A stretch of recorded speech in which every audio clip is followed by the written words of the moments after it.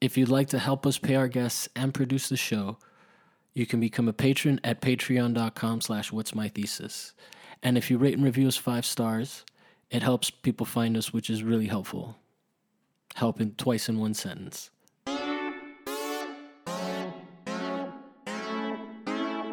Yeah.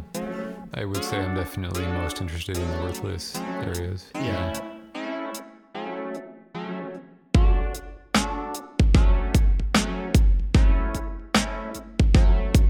What's my thesis?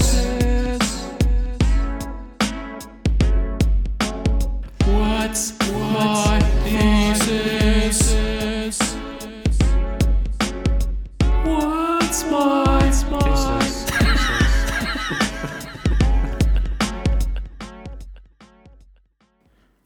How much more versatile narrative is, and not to like, because I love comic book movies, but there's some really interesting. Actually, one of my favorite shows that's come out is the Doom Patrol, which is only available on the DC Universe app. Okay, but it's sort of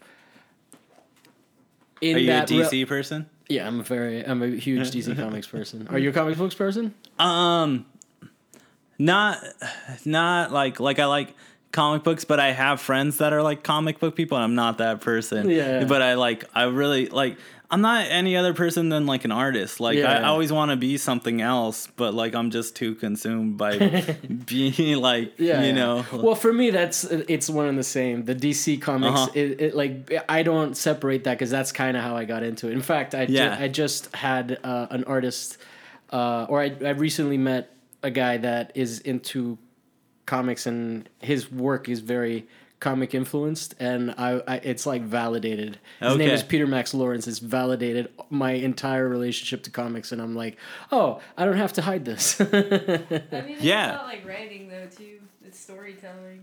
Yeah.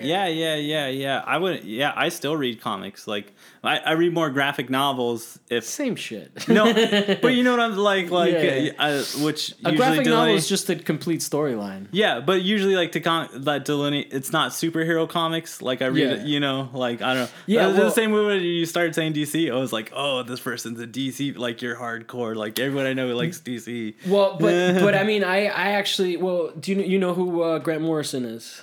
Yeah. So he's that's more what I was bringing up is not so much the superhero comic book side of it, which is I think well represented by the Marvel movies, but like this show is written by somebody that thinks very abstractly as well, and so that's why I'm interested in the way that you're talking about the fact that language can be clear and unclear, and also I mean. That goes into just even how politicians talk, and I don't want to get into politics at all, but just the idea of well, that's the part that's infuriating about politician talk, right? Is that they're saying that you realize what they're saying and why they're saying it that way, and because it's intention. It's the same reason why I get frustrated with like. When you're listening like NPR or something and they ask the question, which is clearly the answer or what everyone else wants to say, is like, yes, that person means that. You don't have to ask that question, you know, we don't have to. How do you feel about NPR?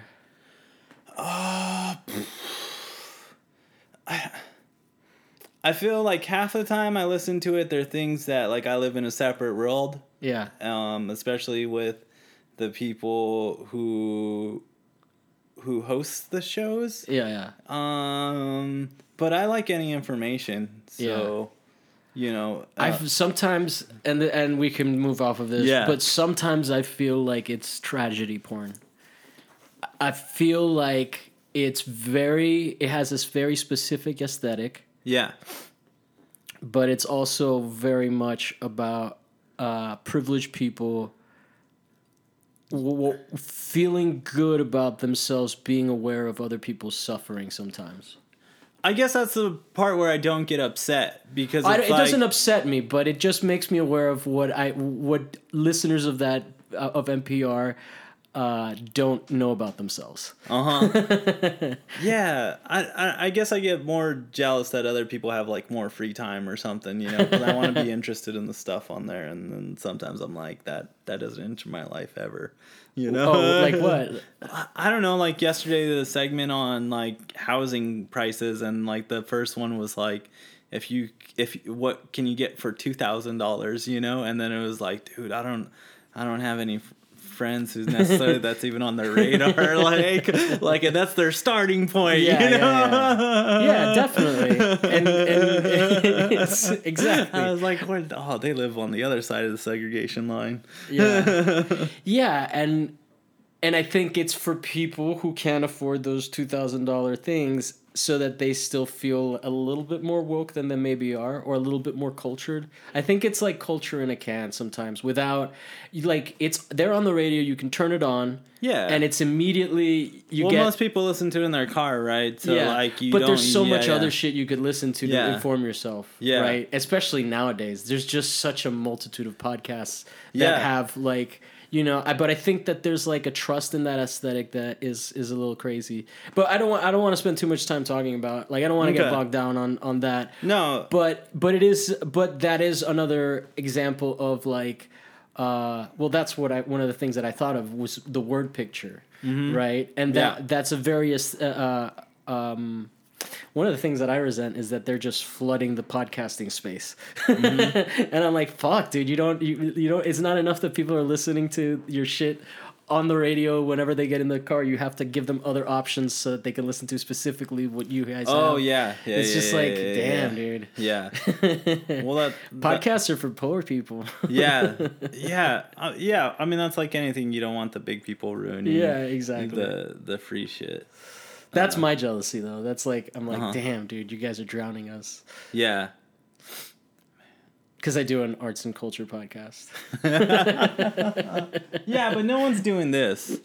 Well, I don't know. Maybe someone is, but I haven't seen them. But I appreciate that. There's definitely somebody probably doing something similar. This is so derivative of so many different other styles, too. Yeah. But and that's for me. That's an aesthetic thing for me. Like, I like podcasts in the sense of like what podcasts were like 10 years ago, when it was just like comedians and just like shitheads. You know, like where it wasn't like this, like, you know. Yeah, more like cable access TV. Yeah, it was a little bit more. Like where now sometimes they get a little bit more finished, and like you have to listen to like 2 minutes of fucking advertising just to get to the content. Yeah, I don't really listen to too many. I think I listen to like 3 podcasts. What do you listen to? Mark Maron. Yeah, that's a good one. The 9 Club. What's that? It's about skateboarding. That's awesome. But that's what podcasting is to me. Fucking super niche shit for people that like. Oh yeah. Know. Yeah, the skateboarding one's so cool because it's so specifically esoteric and obsessive. Yeah, and there's like, I think that I listened to one that was like 4 hours long the other day on like one dude's like career story, and I listened to every single minute of it. You know, that shit is fascinating though, because those are people like you get people like Tony Hawk who were like living on their own. They had their own house when they were like yeah. A lot of people. How the fuck did that guy end up well adjusted? He seems normal. Yeah. He supposedly smokes a lot of weed. Okay. Yeah. That'll help. God damn. How do you keep your balance? Yeah. And then what's the third podcast? I think it was only 2. I think I was saying. Do you listen to Rogan at all? Depending on the guest. Yeah. Yeah, he sucks me in with his guests. Yeah, no, that's basically how I do it too. Yeah. The Alex Jones ones are always fun though. I haven't listened to one of those. Yeah. A lot of times. Yeah.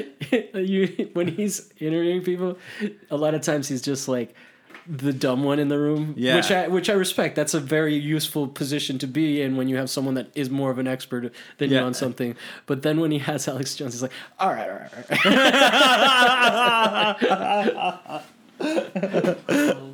Oh man. Yeah. That shit's hilarious. But yeah, so you've been here since 2006. So you've been here like maybe 2 years longer than I have. Mm-hmm. So that's a pretty long, like, I would say that if you've lived here that long, you can speak with authority about the city, because you probably lived in several different parts of town by now too. Or have you, because you said you lived near Otis and now you're closer to... Yeah, I feel like I lived in every part of town. Yeah. Yeah. And you get to see it all change and shit. I guess so. I don't know. I mean, like 2006. More. Hopefully, I've changed. Oh, the city definitely changes you. How have you changed? What were you? Well, you were from Bernardino. I can't say it like you. San Bernardino. Sam Bernardino. I just feel like a poser trying to be like, hey, fellow Sandinos.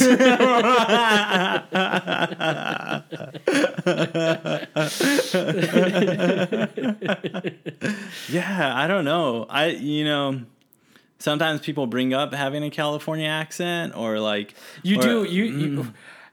When you first came in here, I had been spent the whole day quietly cleaning, listening to podcasts, and I was like, fuck, dude, this guy has definitely been out in the city. I can tell just because you're like, your volume level was a little high. Hey, what's up?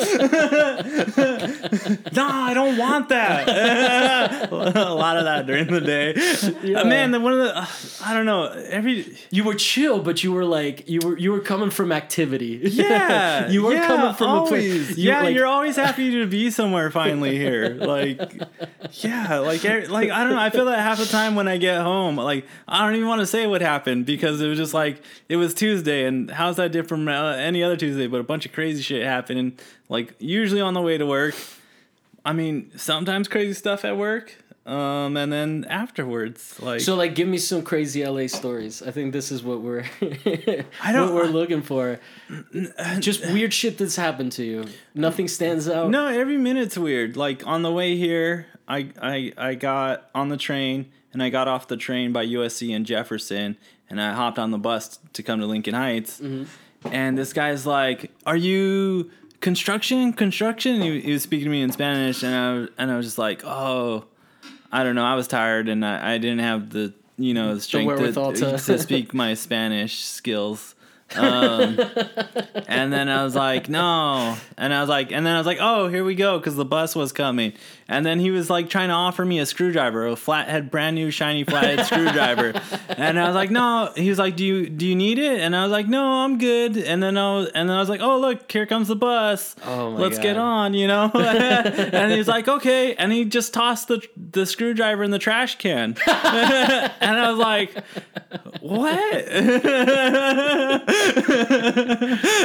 Dude, I had a fucking scary one the other day where I was making a delivery downtown. And I'm like paying in the meter, and my wallet is out, and this guy asks me for money, and he goes, and I was like, nah, I can't. Because, like, I literally was struggling at that point. Yeah. But he saw that I had $1 in my thing. He's like, yo, can I get $1? Yeah. And I'm like, no, I'm actually broke. Yeah. Meaning that's, like, one of my few dollars. Yeah. And he starts going, like... saying something about, like, would you think I'm a fucking slave, you cracker? And he starts dropping M-bombs, and it's just like, and he's behind me, and I'm walking. And you're downtown? And I'm downtown, and I'm walking in this one direction, and I just, like, I'm like... I do my privileged thing, and like an idiot, I turn around and I'm like, "Hey man, you're being weird," and then that sets him off, and I'm like, "Okay," and I do what I should have done in the first place, which is just keep walking. Yeah, because he would have just yelled like he did. The same thing happened. Yeah, well, a lot of times he people aren't even yelling at you; they're just yelling at. Yeah. And I was like, and then. He starts to actually threaten me, mm-hmm. and I'm like standing there kind of like just looking at him, and he goes, "You're staring at me." I'm like, "No, I'm scared. You're threatening me. I'm just watching you, dude." Yeah. And then he's still like worked up, but it's like, fuck, dude, you can just do something stupid like that and just think that you like have. You know how to handle a situation. And you're just like, fuck, I made this worse. Yeah, but I think the important thing is to not run away from interaction. Yeah, and I think a lot of people miss out like specifically never just like walking down the street or being on a bus here is because like there's a lot of things that you encounter that you never want to encounter. Yeah. But when you get through them, you kind of like have a better understanding of like what everyone else is having to go through in a day's time, you know? And that's... and dude, that guy was just frustrated that he didn't get money, and it really wasn't about me. But it was it was like, well, you know, most people get to go home and fucking yell in their house, you know, and be like, fuck everyone and fuck this and then that. And I was going to go spend that fucking dollar. So. Yeah, exactly. So I totally like, I was in the wrong there, but I was just like, I was like, I was trying to function like the rules of society applied to this person and they don't. Mm-hmm. And it was wrong. And he was never going to harm me. Yeah. And, like, he just needed to vent it. And I should have just let him do that. Let him have that instead of like telling him that he was being weird, which is like, I don't know. I don't think that's such a terrible response. Like, because that's you at least acknowledging this other person. Well, that's where I was trying to talk to him like he was a person. And like, and that's not what he wanted though. Like, I don't feel like I was being condescending, but I do think that like he didn't want that from me. Yeah. Well, I mean, I think if you're interacting with someone who's like on the hustle, they honestly could give a shit less if you're trying to, because they're looking for the not for you, not they're looking for someone to either, I don't know exactly what they're looking for, but they they want to be satisfied. Well, my treating him like a person didn't change the situation, or my thinking, whatever. It was more about how I felt about myself, and I agree with you. I don't think I was like necessarily wrong. Yeah, but I was like, it probably would have been better if I didn't say anything, because then he wouldn't have he worked up with me. He was going to work himself up anyway. Mm-hmm. But I don't know. I got spat on once by a driver through my window. Like he spat at me. But all those things, like, I guess I'm experiencing a lot of stuff just like doing that, being on the street for deliveries and stuff. Yeah. But I think it's interesting that you do it like regularly, like, and you get like, because I remember when I was riding my bike more. Yeah. That's the one I get in trouble with, because then you're riding your bike and you're in traffic and your adrenaline starts pumping. Yeah. And I'm not that aggressive a person, but that's the point where I could turn into a really aggressive person. Yeah. And like, you flip somebody off, you cut somebody off, smacked a car here and there, and a car could kill you. No. Well, dude, sometimes you like, the more time you spend driving in this city, the more likely you are to get yourself into trouble, which is why this is not a long-term plan. I got pulled over on my bike, like, and it's not the first time, like, and I thought I was cool, and I actually have to pay the ticket now, but I got pulled over several months ago. Popping a wheelie? I rolled a red light. And so part of my path, I go over by the new football stadium by USC, the new soccer stadium. Yeah.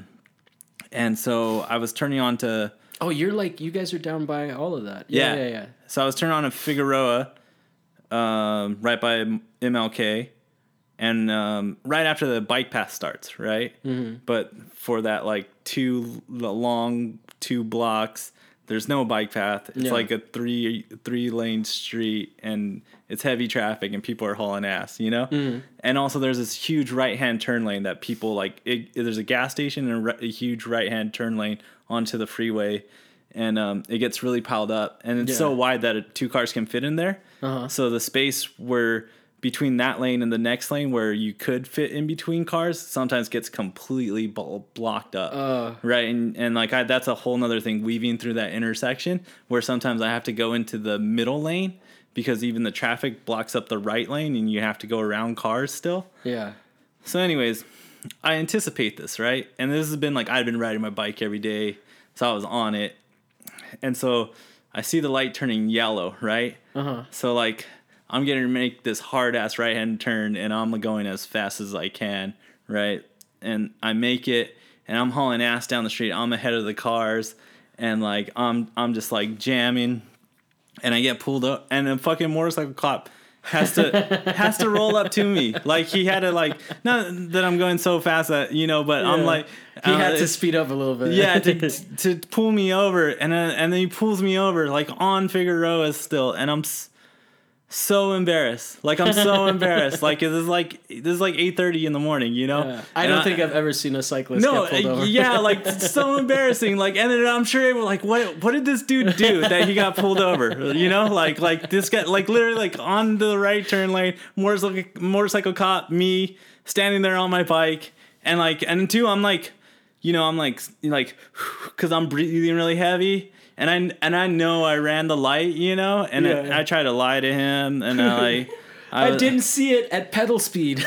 I was like, you know, the light turns really fast, you know, not on a bicycle, motherfucker. And when he told me, essentially, he was like, I don't care if you're on a bike, but if that was a car or a bike or anybody, if I saw anyone do that ever again, I would immediately pull them over because that was so illegal what you just did. And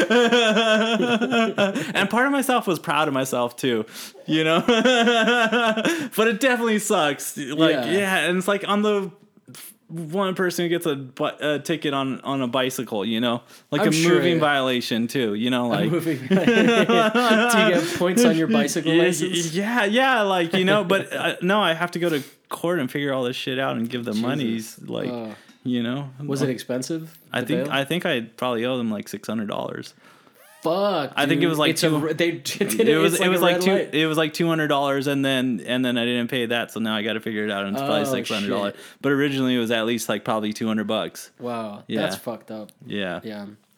They're not forgiving out here. And that's why I stopped driving, because I couldn't afford it anymore. You get so many parking tickets, and that's what happens every time I get a ar.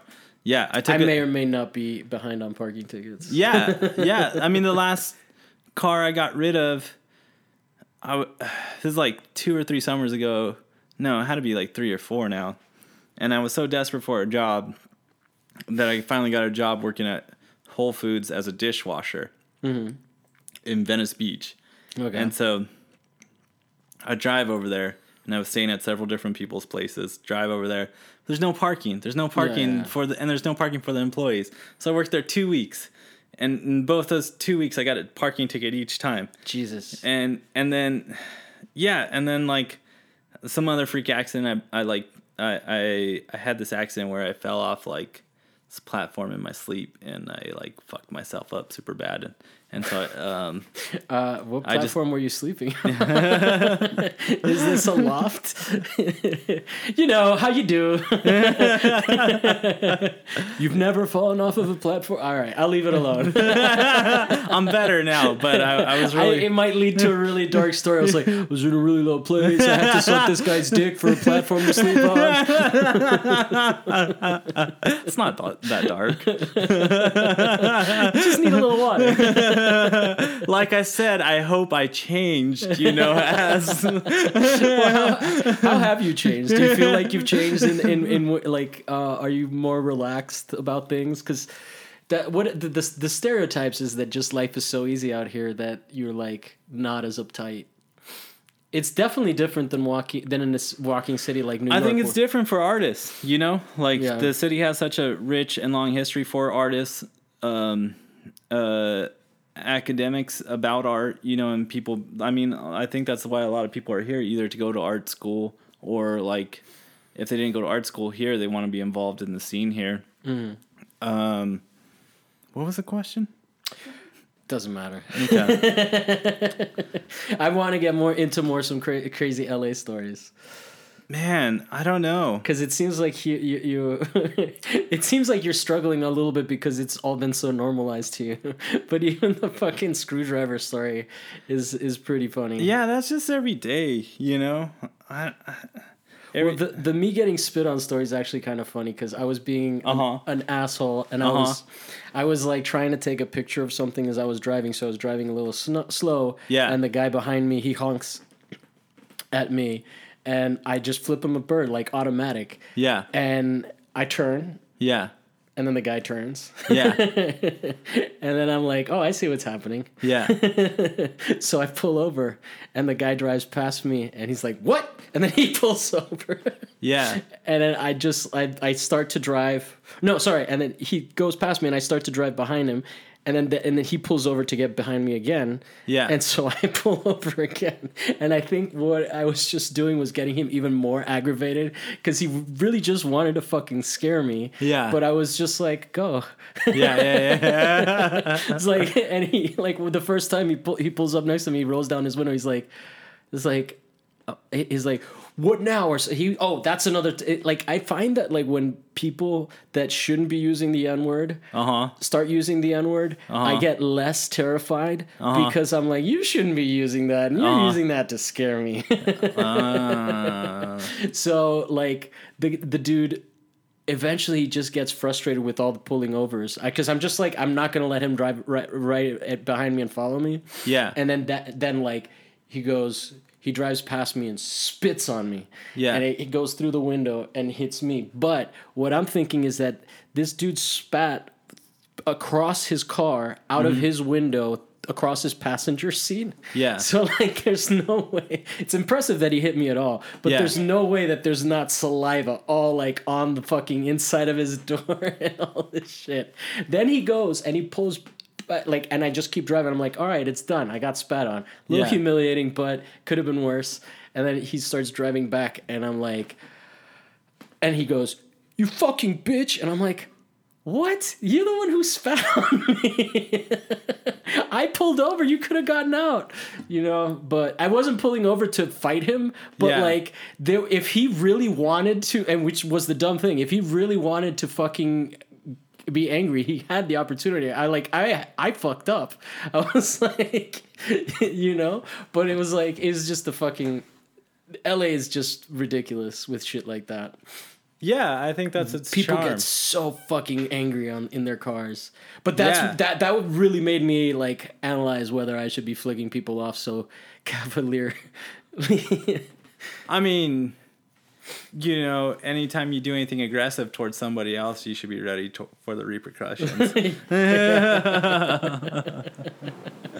Yeah, I think cars are like, they're weird. I think all the time I'm riding my bike, I think about how like the scale of my bike is in some ways larger than what people experience in their cars, because cars are kind of like a sleeve. You know, and I think cars are...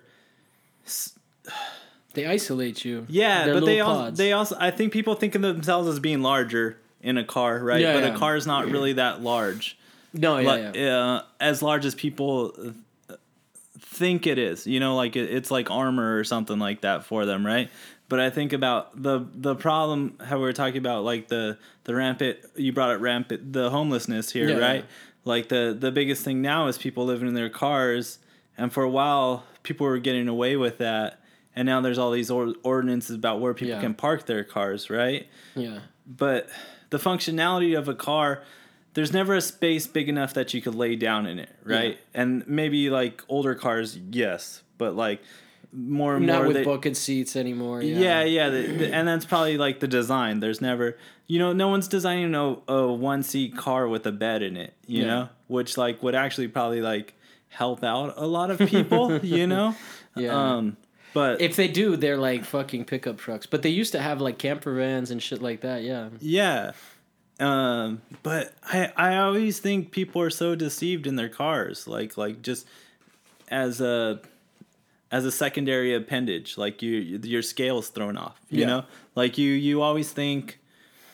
Like, and you always think you get somewhere quicker, right? But then there's the external factor of everything around you that kind of slows that down. And as, like, if you live in a city, that gets harder and harder for that expectation to be fulfilled. And I think a lot of people suffer because of that. Yeah.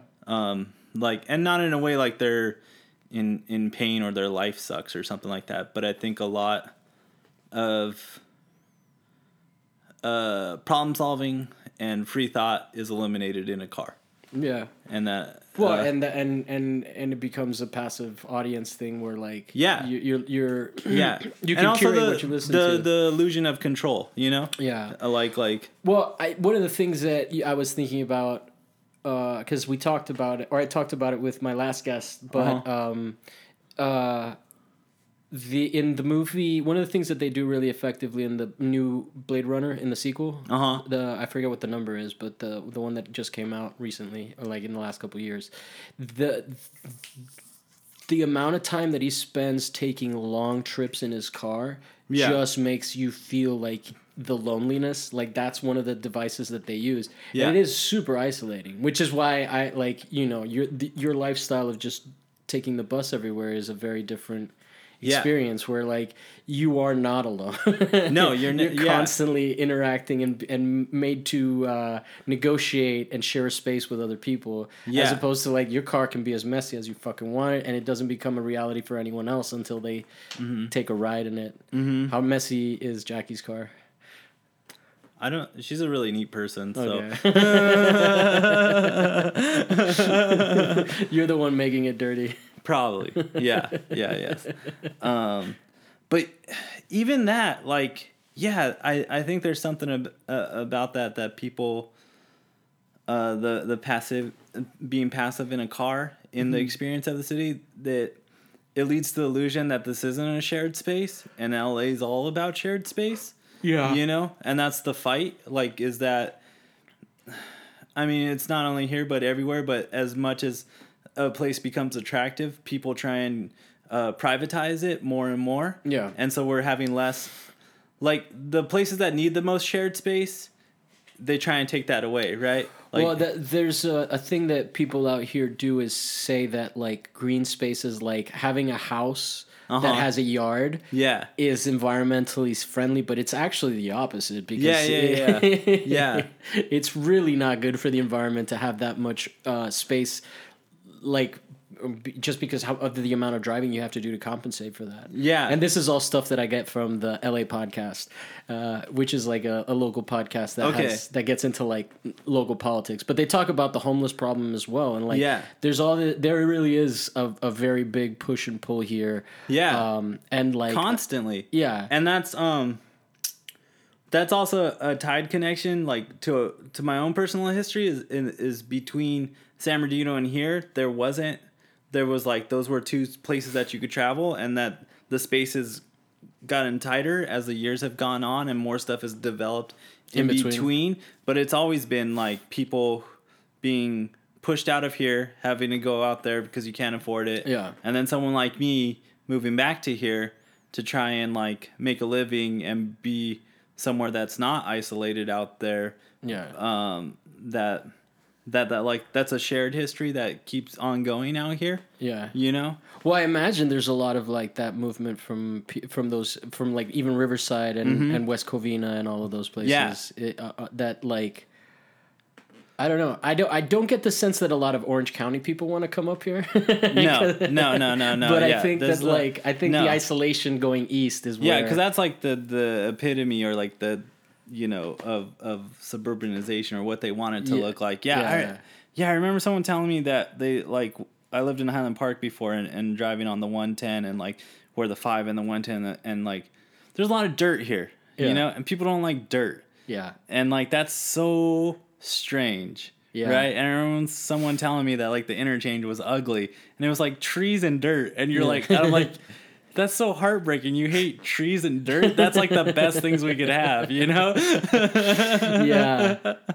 Yeah, I guess you get a lot of people also coming out here from places that are like a lot more lush, and they're not, it takes getting used to how dry it is out here. Like, it's not a tropical, which I'm fucking fine with. See, in San Bernardino, it's the desert. It's super dry. Oh, and it's so over here it's sand. More lush. But yeah, exactly, you know? Yeah. And I've always enjoyed that weather. Like, I always like like I'll walk in the hot sun. Like I don't know. Like I feel like I thrive. But that's different than the stickiness that you get in like in Florida, which I prefer this out here. Even though I like the lushness of Florida, I don't want it to fucking rain and then have the sun hit the rain on the asphalt and then just make it a sauna as that shit starts to evaporate. And like that happens daily over there. That's where all that humidity comes from. It's a nightmare. Yeah. Yeah. So I'll hang out here any day. Yeah. What was it? 'Cause you said you did drugs in San Francisco. What's there to do in San Bernardino or Bernardino? Bedino. I still haven't figured out which syllable you leave out. It's the R's because I say R's. Sandino. San Bedino. No, I would. Like as a kid, what is it? It seemed I have no idea. All I know about San Bernardino is that the 10 goes that way. When I want to go east. But is it like what's it like? What's the childhood like there? I moved a lot when I was a kid, so we perpetually moved further and further outside of like LA and LA County. So you started off in LA, and then in LA County. So like east of East LA, if you go like over the hill and you go over to like West Covina, La Puente, City of Industry, Hacienda Heights. That's still LA County? Yeah. Yeah, it's LA County till Pomona. And and then Pomona, I think Pomona or Montclair, maybe that's the borderline. One of those is the start of San Bernardino County, the end of LA County, and then once you hit Ontario Upland, that's the start of San Bernardino County. Okay. And then it goes all the way. Ontario's nice or no? Is it? It's not nice. Okay. Yeah. So I never know how to answer those questions. You know, my aunt asked me the other day if where I lived was safe, and I was like, well, not for you, but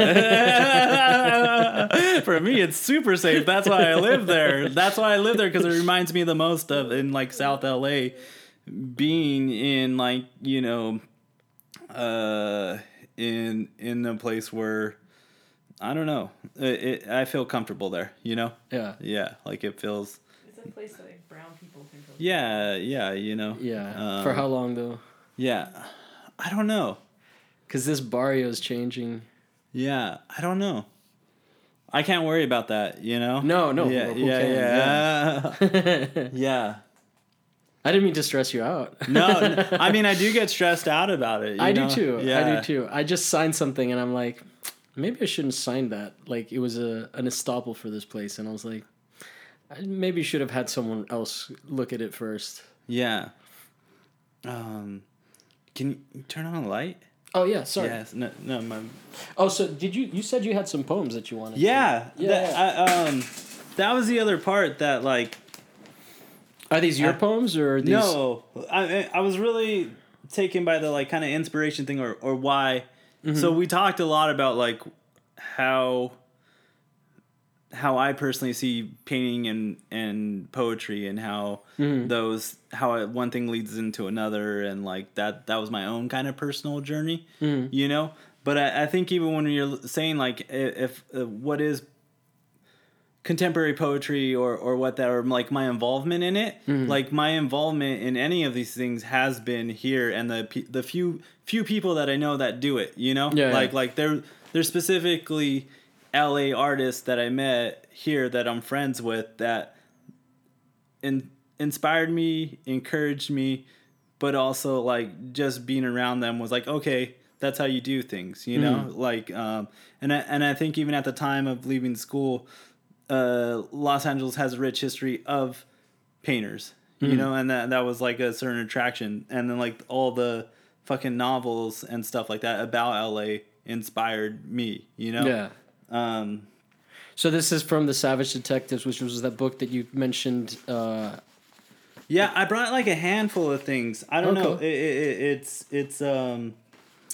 you know, I brought this book Rumors, that is a group of things. Like, we could maybe just pick something, like, as an example of Los Angeles. Yeah, absolutely, for sure. So the Rumors, this is like this group of people that I met at a book fair where I had a booth. Mm-hmm. And me and my friend did a thing called Sucio Sanchez. Okay. But these people were next to us, and they're a group of people, that we just met, but they had a space on Skid Row where it was like people that lived down there. They had a studio. Okay. So that's like the home, or the original home, because now it's so decentralized. The homeless population is so decentralized, but that is where like it was concentrated when they started to clear out downtown, right? Yeah. So these are people that live down there, and it was just a zine that I got from them. Do they live on the street, or do they live in that area? Are they homeless people? I don't know. Okay. But this is like a collection of both, It seemed rude to ask. Yeah. But they were really cool dudes, you know. Yeah. And it wasn't necessarily the artists there. It was these guys representing their space or their club, and then selling some of their zines and stuff they'd done with people. And they were in themselves people of the community. Okay. So they were just like the leader of the group, helping out, and then maybe they knew how to print and publish a zine and cut it and staple it together. Cool. So even like at the beginning, each of these interesting characters was drawn into existence over the past year. I'd chosen to write their stories come out of the creative writing salon at Lamp Arts program. The writers were challenged with 3 prompts: a description of the character, their motivation in life, and or a love letter. It all worked perfectly. So that's like the start of like this in here. But they're really intense, and they're all short poems, and they have these really intense drawings, like, and this one's called Malicious Rumor. If this doesn't look like trouble, what is? From the top of our Watts Tower hair to the bottom of your footprint scabs, 2 holes rolling off her. Is something going to happen to someone at any time? By Oliver. Okay. And just the first name? Yeah. He's part of that collective. Yeah. I think each one is by different ones, but Awful Rumor. Think of the ugliest sweater you've ever seen. That's what I look like. Think of the most pathetic excuse you've ever heard. That's what I sound like. Think of the saddest story you've ever read. That's what I dream of. Think of the most horrifying accident you've ever watched. That's what I cause. Think of the most dangerous situation you ever found yourself in. That is my life. Think of the happiest, safest, most peaceful you ever felt. That is how I'll make you feel. Katja. Katja. Yeah, that sounds like you pronounced that right. As the expert that mispronounces everybody's name except yours. I'll read one more from here. Vicious Rumor. Vicious is most proud of her hair. She has discovered the nasty is good with a pair of scissors, and 2 of them meet secretly. Every now and then, the Vicious gets a haircut. Nasty kicks up her roots like a barber's chair, and Vicious nestles into her relaxing arms. Vicious's hair is fine and delicate, and Nasty takes great pains to keep Vicious's wrinkles and sags from snagging any threads. Using sap to the first condition, then style the hairs. Typically, Vicious adds at least 1 new wrinkle on her neck each haircut, and Nasty blushes every time. Never has she said anything, though. By Jerry. Cool. So, stuff like this is always lurking, or like you just kind of, and that's really what I'm searching for. Well, it seems like this is also, you just made me realize how democratic just poetry is. Where you can just, instead of it being, and no, exactly, and that's the part of the appeal, And even in that first one where it's talking about Watts Tower's hair, it's something reminiscent that always pops up in people who live here and write about here is the surroundings, and it is like this very, and you're always looking at everything's blown out, you're always seeing like the sky's always blown out here, the sun's always bright. Always, it's almost like, and everything is just equally punished by the sun. Where everything's saturated. Like it's just and that's kind of how culture happens here. Like how you're saying like the podcasting, even like the influx of artists. Like there's so much like it all comes at once, and there's this big. You can't even see. Like there's so much, and some of it you really like, but other parts you're just like. It's too much, I need to go back, Yeah, definitely. Yeah. Well, and then also just because when you are when you are out in the world over here, you can get yourself so far away from home. Yeah. That it can it can be overwhelming to be that far away from home regularly. I brought this other thing that is my friend Richard Andres, who is a poet here in Los Angeles. Okay. And this is his book that he came out, Musings and Wanderings and Pink Dildos. That's the title of the book. And I have this might be like an early version of it, but like he's someone I definitely feel writes about I know he writes about the city, but he's like a bus person. Yeah. And even let's see. Okay. This one's called Jungle Book. I found a notebook lying on the empty seat of a bus once. I was going to take the notebook. A peek was enough. Then set it aside for someone else to take once my stopped approach. When I picked up the notebook, a small leaflet paper fell in the narrow hall. I picked it up. Whoever this is, male or female writer, their letter writing skills were ineligible. Below was a small typed version of what could be made on that loose leaflet paper. I can't stop thinking about your pussy.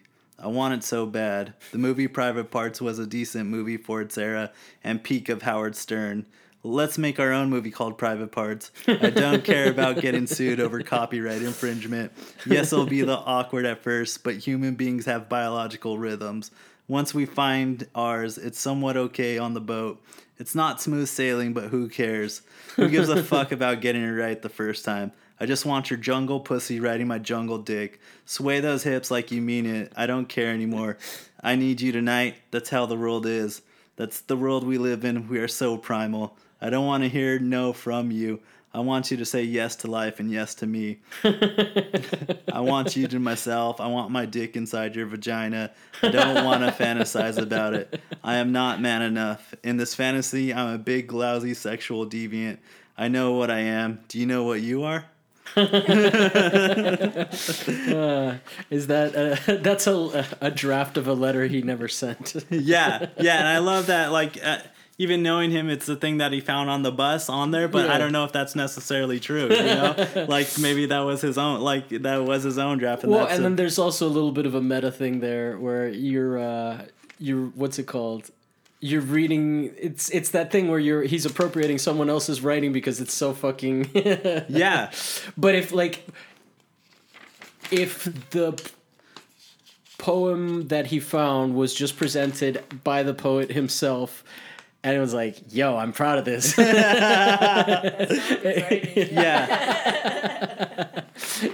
I wonder if it would have the same impact as a story of as it does now, which is a story of somebody finding something very intimate and retelling it, and obviously it affected him. Yeah, but it is like I do see what you're saying about these like little glimpses of Los Angeles. That does feel like something that you wouldn't have an experience you wouldn't have access to if you weren't. If you were in a car, right? Like, obviously you can't find someone else's book in your car. Which is the thing about, like, when I can't tell you what it is without reading you some of the poems. Yeah, you know? Absolutely. Yeah. So I'll read you one more of his. Wait, don't rush. Okay. If whatever you want to read me, I mean, because this is the first time that like someone brings art that fits this format. Yeah. We're not describing visual stuff. We're describing words. So okay. Yeah, so don't feel like you're wasting my time. Go ahead. Okay. Which is another one, a poet's or a writer's problem, because like. I as I brought more than I need. Oh yeah. That's fine. But like words. Oh man, here, let me dump out my pockets, man. They're heavy with words. Promiscuous writing, ew. #meh. Writers understand writers. When I'm writing, I think back to how it can be portrayed in film. Basketball Diaries comes to mind. Do I want my life to be fiction? Life is fiction. I have never had a writer's group critique. I need to keep on writing, no matter what. I've gotten into the bad habit of not wanting to read what I've written right after. I'm just trying to read more carefully these days. Too much is skipped when so much is written. Why write so much when much of it is never read, even by me? Slow down there, buddy. The problem is sharing with whom or oversharing.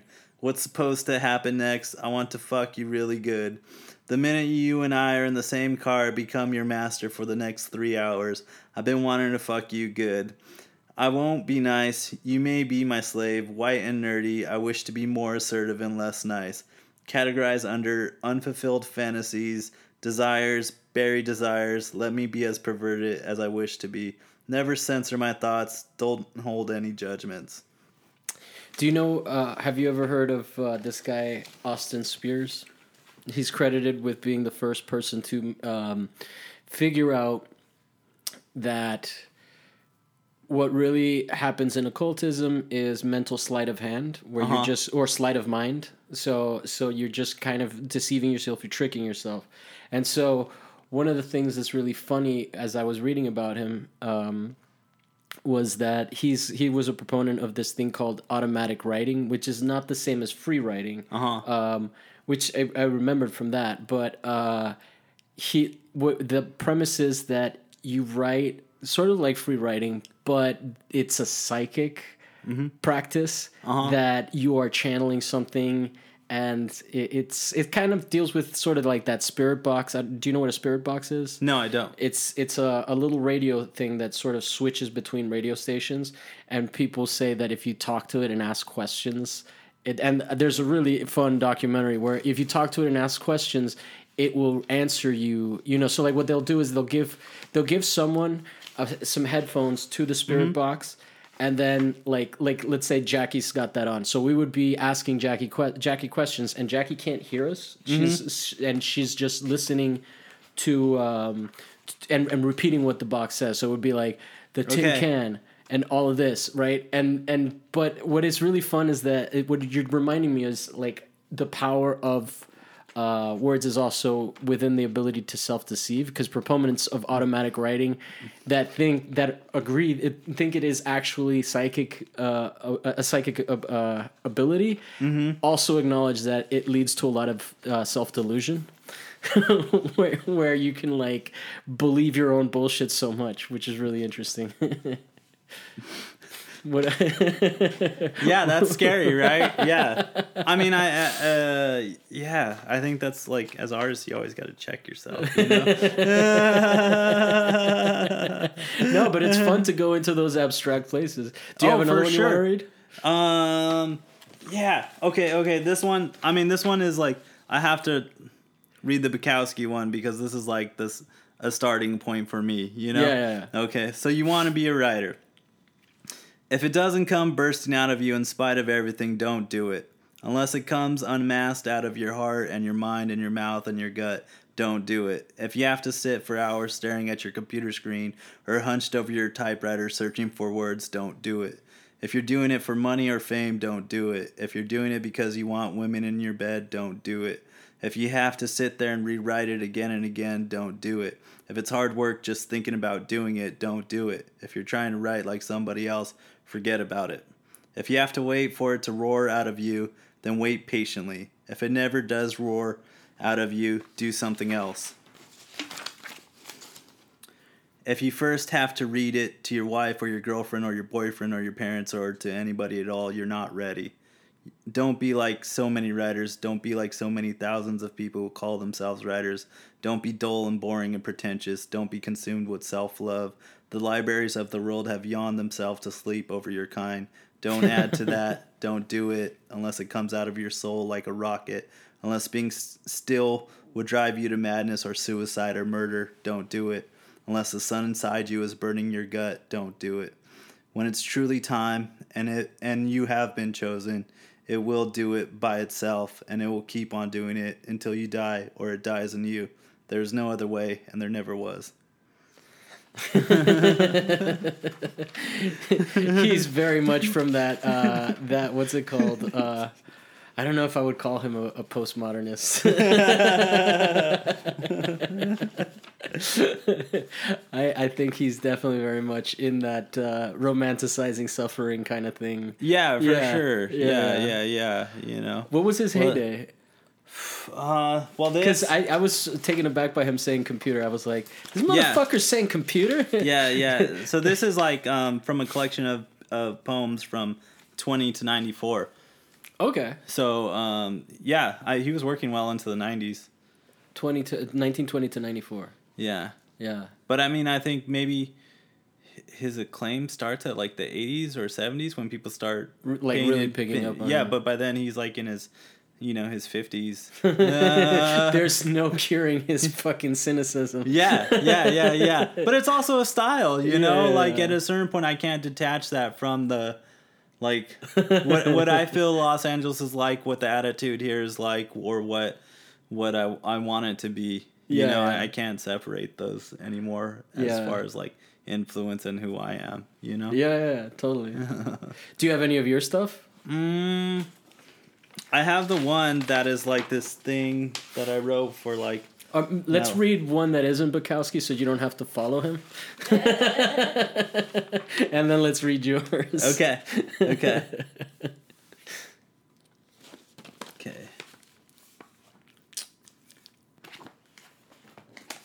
You're looking for a piece of paper that's between pages in those books? Is that what it is? Always. It's also very well. You'll be on the show. Yeah, I'm going to book you at the end of this. So this exactly tackles the topic of writing and my visual practice. Okay. This is yours. Yeah, this is like a statement of sorts. Okay. You know? Okay. Shaim Soutine said, I'm uncomfortable with who people are, searching for a confiscation of all your pleasure as you watch me throw into a trash can barrel on a camping trip in the desert to keep us warm. We jump in together and we each become a phoenix. Only interested in the sweat of your 6 cigarette stains in your 18-year-old blazer. I just wanted to start fires all of the time. I was young, and I remember dancing like it was the way to start a fire. My fingers are bruised, my hands are bruised, my mind is bruised, what's new? Neon Demon Mother, William F. Buckley Jr. on the topic of the visible versus the illuminating. A room full of gorillas in suits painted in white paint. I'm uncomfortable with who people are. The heftiness of your hips reminds me of how much passion has crushed me. Inauguration of the pleasure doom. I guess it helps slightly when things go well. The linen on the surface, needle in the camel's eye. Repression is a virtue. The hips say or whisper to a man who thought about men who have nowhere to go all day as he passed them on the streets, like placards on a memory. Last time I went to San Francisco, I didn't have any fun, and all the bars are boring. Waiting for the sadness to pull out of my body like a habit in the morning just takes time. Something's gone wrong again. This plan is an exit, but is it one worth getting off on? More jokes about painting all the time. When you go searching for a soul, is a soul what you find? I thought about how I could feel now. That soul I was searching for I don't find in myself. In fact, I'm not even concerned about it anymore. A rare thought, at least. I'm more concerned with the emotions I project onto the others around me to determine wealth and value for myself. An educated routine of regiment. A purpose in the cultural cataclysm I hope destined. Idyllic male fantasies finally gone wrong. Postmodern contemporary archives of daily habits. No feet is that great and the avocado was delightfully inappropriate. I don't think real art looks like something you can't touch. Hybrid Moment No Star Crash was the title of an album. Plurality through image, color, and reference as a sound or a way to speak. The dissolution of the image through a representation of color, sonic clear fuzz. Always a work of color. Cool. So I see what you were talking about, how it's not even just about the actual work, but also the research that you're doing for the visual art as well, and as a reference point. It's interesting. Do you find that because you don't have to be at a canvas, it's like nonstop that you're working on the poetic side, or is there a clear time where you're like, all right, I'm going to be writing something right now? Or is it... It's like periods of obsession. Okay. Yeah. So almost like, I mean, not that you're bipolar, but like a manic but working manically. Yeah, for like sure. Focused. I don't even know if it's even appropriate to appropriate that terminology of mental health. I don't know either, but it's definitely manic, and it's definitely it takes the same form as a process of working, and then it's come out in different mediums. You know, okay. So like, and it's all been slow, and it's self-manifesting intention. So like, I have an interest, I seek out that interest, I pursue that interest, you do that interest leads to something else, you know? So the writing, you do that obsessively. I kept notebooks for years and years, and I felt like I did that long enough to when I've actually started making two-dimensional paintings on painting surfaces, mostly predominantly canvases, easily identifiable paintings, that I transferred the same energy, and it felt like I was doing the same thing as the notebook stuff in the painting, you know, and now... So you're like Jay-Z, who used to write, and then now you can just freestyle. Yes, I am like Jay-Z. I think we should end there. It's not going to be better than that. I can dig that. It was a genuine pleasure, man. I definitely want to hang out with you. We should go see some shows. Hell yeah. I feel like I have un Latino Latinx that I can kick it with. All right, man. Yeah. No, and I'm glad that you came in because, and that is one of those things. It's like poetry is one of those... for some reason it seems to me like it's separate from my experience, but if you made me realize that it's really not like that. That's all art though, right? It always feels like something unattainable, and the artist's role is to make it not to tell the everyday person to make connections, to have a conversation. You know, definitely. and I experience that by literally like doing what I want to do. That stuff happens when you're like true to yourself and you put like a true portrayal of yourself out there to interact with people and ready to be criticized or disliked or whatever, you know, like at least that's a reaction, you know? No, I definitely get that. Yeah. And I can relate to that just doing this show of like putting it out. Well, you know, like, and that one of the things that just hearing people give you feedback back. So far, it's not been critical, but it like I keep just saying, it's like it makes you very aware that you're out there. You know, especially with this thing. I think Jackie once was the person that said to me, "It's weird to be talking about somebody that's in the room and can't defend themselves." but at the OPAF, she was the one that said to me that, "Oh, I recognize your cadence," and that was like, shit, I'm super self-aware. I remember her telling me that. I remember, And so that's like one of those things where it's like, to some degree, you have to accept what your capabilities are as well at this moment, and like that you can only make what you're making now because you can't be farther ahead in the process. But then also having faith that through doing it, you will get better and more sophisticated at it. Cool. You gotta do the work. Yeah, definitely. That's the one thing that I hope people get out of this podcast is that if you don't do the work, it's not going to get done. But I think things like this, even being an artist or even like, you know, keeping up with doing the podcast and like that, you know, when people do find it and they like it and they want to be a part of it in whatever way they can, it's another way to connect to people because sometimes you're stuck by yourself trying to take care of your life. No, it's definitely, you know, I mean, I do have that thing where I'm like miserable at work and then I'm like, but I got downloads today. You know, and that means that, and like in a very real sense, that means that that someone is even like you asking me, like, you know, I try to space it out to where it wasn't too much time, you know, and normally today is like my Fridays, so I have but I work tomorrow, you know. But I was like, okay, I want enough time that I could think about this. And absolutely. then I could try and prepare a little beforehand, but still be loose, you know. and then too, but then in that time, I got really stressed out, you know. Well, I still get stressed out about the show. Don't worry. But now I look at that and I'm like, that's not so bad. You should be stressed out. And it's not. No, it just means you care. Exactly. That's what I used to tell my players. Like, if you're nervous before a game, it just means you care. Yeah, exactly. I was like feeling anxious, especially when I've met the people, but I don't really know them yet. Like we met for like 5 seconds. No, exactly. At OPAP. Yeah, and so like I'm always like, is this person going to be talkative, or am I going to have to pull it out of them? Yeah. But it was a true pleasure. Anything you'd like to plug? No. Well, you have your Instagram, which is Alex Andrew Sanchez with underscores. Yep. Yeah. Yep. I don't know if that's that exciting for people. No, just plugging myself. I follow you. Okay. oh, see, this is where I'm ahead of you. This is where I feel comfortable. Yeah. Take your dick out right now. Oh, trust me, everyone's seen it. All